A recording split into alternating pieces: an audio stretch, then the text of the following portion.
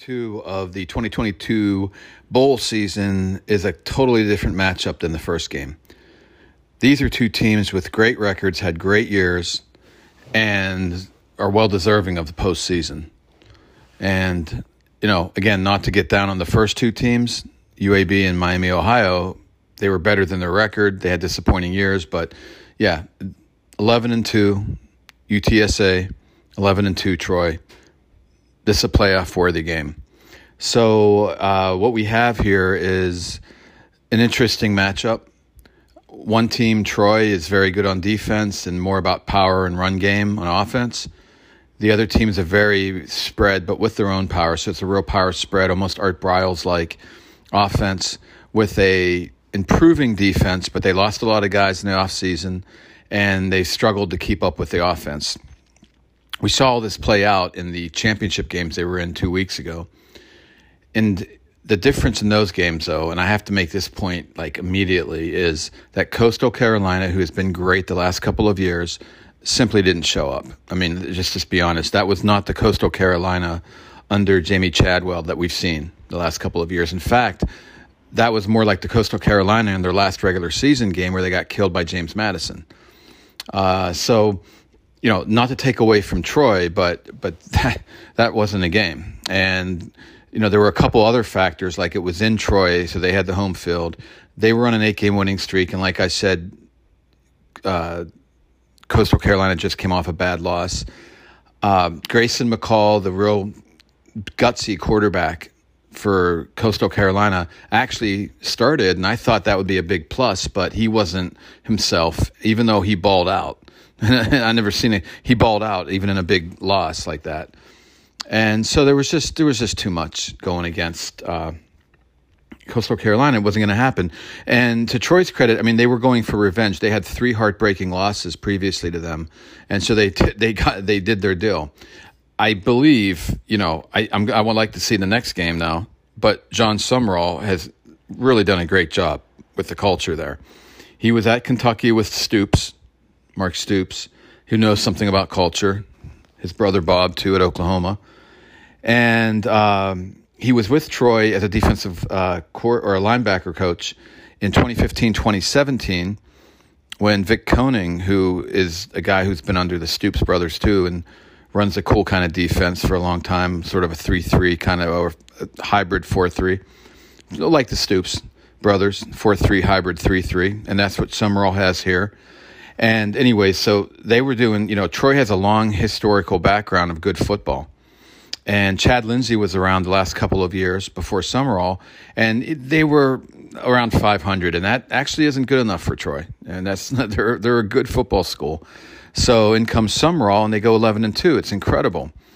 They had a lot of guys coming back, especially on defense, and it shows, They also have a defensive coordinator. He made a real good selection of coordinators. And his defensive coordinator is actually a guy named Sheil Wood, if I'm saying that right, Sheil Wood. And he's from, and this is no pun intended, but from Nate Woody. His background's from the defensive coordinator at Army and the longtime Wolford, however you say it, defensive coordinator. And he learned from LeBeau and Parcells. And, of course, but he mixes up his coverages a lot more than those guys did. You have to nowadays. So Wood is a real great background and has done a great job in 2 years at Troy.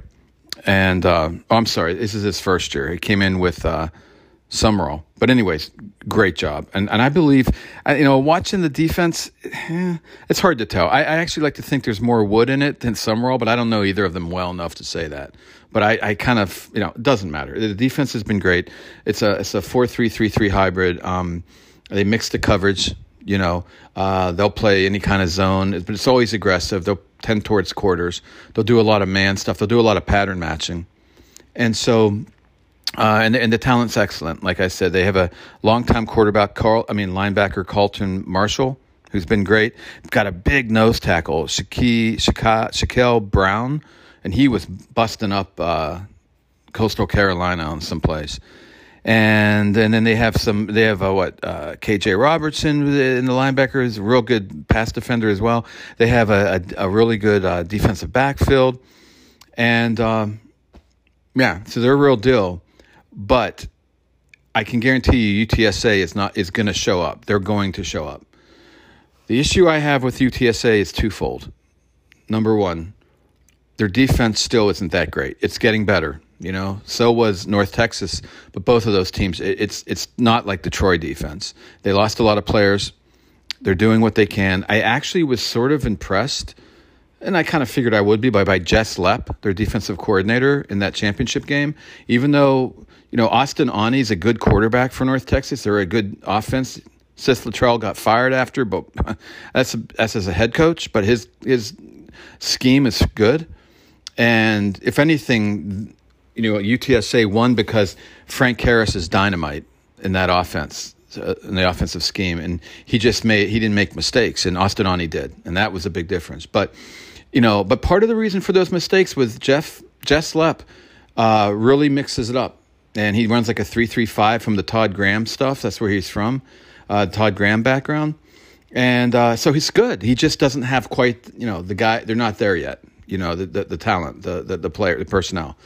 So it's not. So in other words, I don't think his scheme's any worse than what Troy's doing. But the Troy has veteran guys there, and they're strong.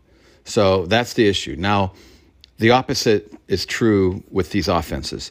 Actually, Troy had a lot of guys back on offense. They actually had 18 starters back this year, so they're just all-around super a veteran team.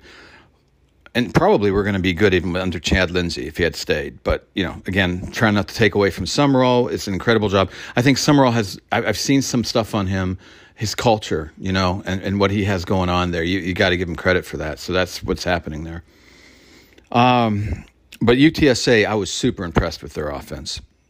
To be honest, North Texas wasn't that bad on defense. Frank Harris is dynamite. He's a left-hander. He's going to be too small. He's not going to go to the pros. He's not that kind of player.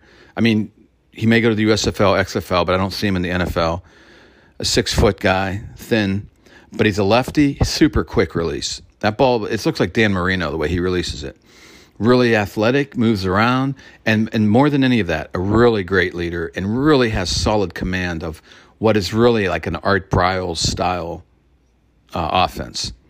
Kind of like Josh Heupel's doing at Tennessee, but maybe even more so. If you look at, Jeff Traylor's background, he was a big-time high school coach. He's another guy with a real great culture for a while now at UTSA.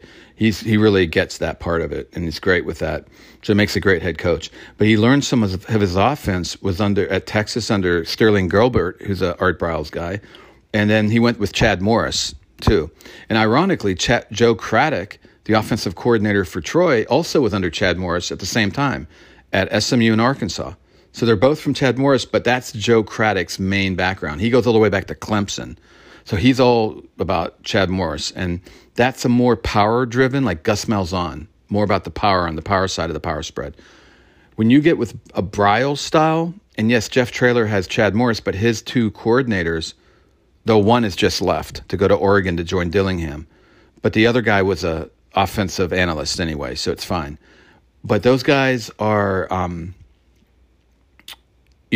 heavy Art Briles, and you can see it on the field. They really spread the field. They've got two receivers lined up right along the sideline, like in twins and trips, and they'll spread their guys. They'll put a lot of their receivers to the short side of the field and just have one guy on the wide side with tons of space. And they'll really hit you up with bubble screens like the air raid, but that's also partly Briles, and horizontally flipping the ball around real quick. They have a big tight end, though, about 275 pounds, Cardonis, I think his name. And he had a great game, actually, in the championship game. And he's super agile. I mean, he's a classic Art Briles, like big, powerful guy who also is agile, can catch passes, block. And they will power it right down your gut, right down your throat. But they'll spread it all over the place. And with Frank Harris, he has such a quick release. He just whips that, the ball comes out of his hand immediately. Boom, bam, boom. He usually makes pretty quick reads. Now, it depends on how well Troy plays on defense. Let's see how he does with that, because I have a feeling they're going to mix it a bit back there in the back, and they might do some really good pattern matching, and that might make it harder for Harris to get rid of that ball quick. But he's athletic, and he can run the read option, the RPO, and just scramble around and do all of it. So it's just this very strong USTA culture and team and offense. But I'm worried about their defense. Even with Jess Lepp as a good coordinator, I'm worried about their defense. And for Troy, I'm not really worried about any part of their game. Their offense, though it's not as good as their defense is what everybody talks about. But I tell you, they're really solid. I like Gunnar Watson as a quarterback. I mean, he's not as good as Frank Harris or anything, but he's super solid, a good leader. He's not a real good runner, but he's okay, but he gets the ball out. He gets the ball around. It's sort of more air raidish than it is total spread of Briles, but it's there's a lot of run, and they have two running backs, Vidal and Kamani Vidal and Billingsley, and they're tough guys, and so they have a really good spread run attack. Some passing. Watson comes through when he has to, and they'll throw down deep too.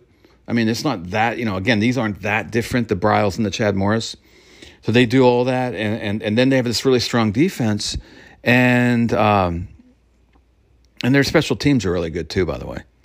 So you put all that together, and I mean, that's the thing. But it's hard to believe they were 5-7, 5-6, 5-7 under Lindsey. And I know Lindsey's a really good offensive coordinator. Maybe he's not that great as a head coach. I don't know. But, man, 11-2, and they're going to win this game too. It's in Florida, so it's a little bit of a home field advantage. I don't know how much. UTSA is obviously from Texas. But I just love what Harris is doing over there. I like what Traylor's got happening. He's been doing it longer than Sumrall. This is Sumrall's first year. And I just think, one thing I noticed in the North Texas game was UTSA was just better. They just had more talent too, just better players. And I know that everyone talks about the Sun Belt is better than Conference USA, which is true. But does Troy really have the better players? They might, especially on defense. Yes, but I don't think so on offense. But that brings me to my second point. So the two things I'm worried about UTSA is the defense, and then injuries. They have a great receiving core. J.T. Clark, Cephas, and Zachary Franklin. And then, of course, Cardonas, or whatever, the tight end. And these running backs can catch it too. But anyways, I love that receiving core, and they're all big and strong. And then Franklin will blow the top off. He's really fast. But Cephas is out with an injury. I've heard some rumors about the other receivers. One of their running backs is out, so it's Brady and the freshman Barnes, but Brady's out. So, and then their offensive line has been injured a lot this year, but it's been healthier now. So I thought this is, that's why they looked so good last 2 weeks ago. And I thought they're going to be great this game. But I haven't heard anything about the line. I think the line's okay. But it does bother me that Cephas is out, Brady's out.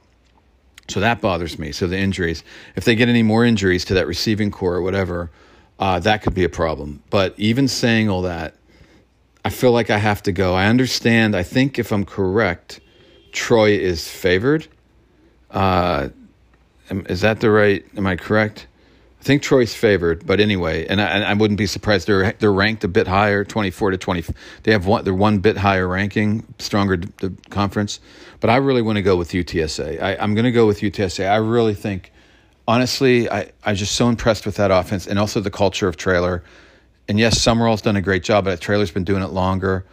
They don't have a bowl win yet, and Troy has a storied history. Of course they do, but USTA does not. UTSA, I'm sorry. And I just think this is it. I think they get this and they win this, unless the injuries, unless they have more injuries, or that's the one thing that bothers me. And that defense, Troy actually scores some points. It could happen, but the UTSA defense is improving, and I like what Jess Lepp's doing over there. So, yeah, I'm going with UTSA, and it may even be I don't think they can blow them out because I think Troy's just too good, but I think they can win it pretty handily, and I think they might, but we will see.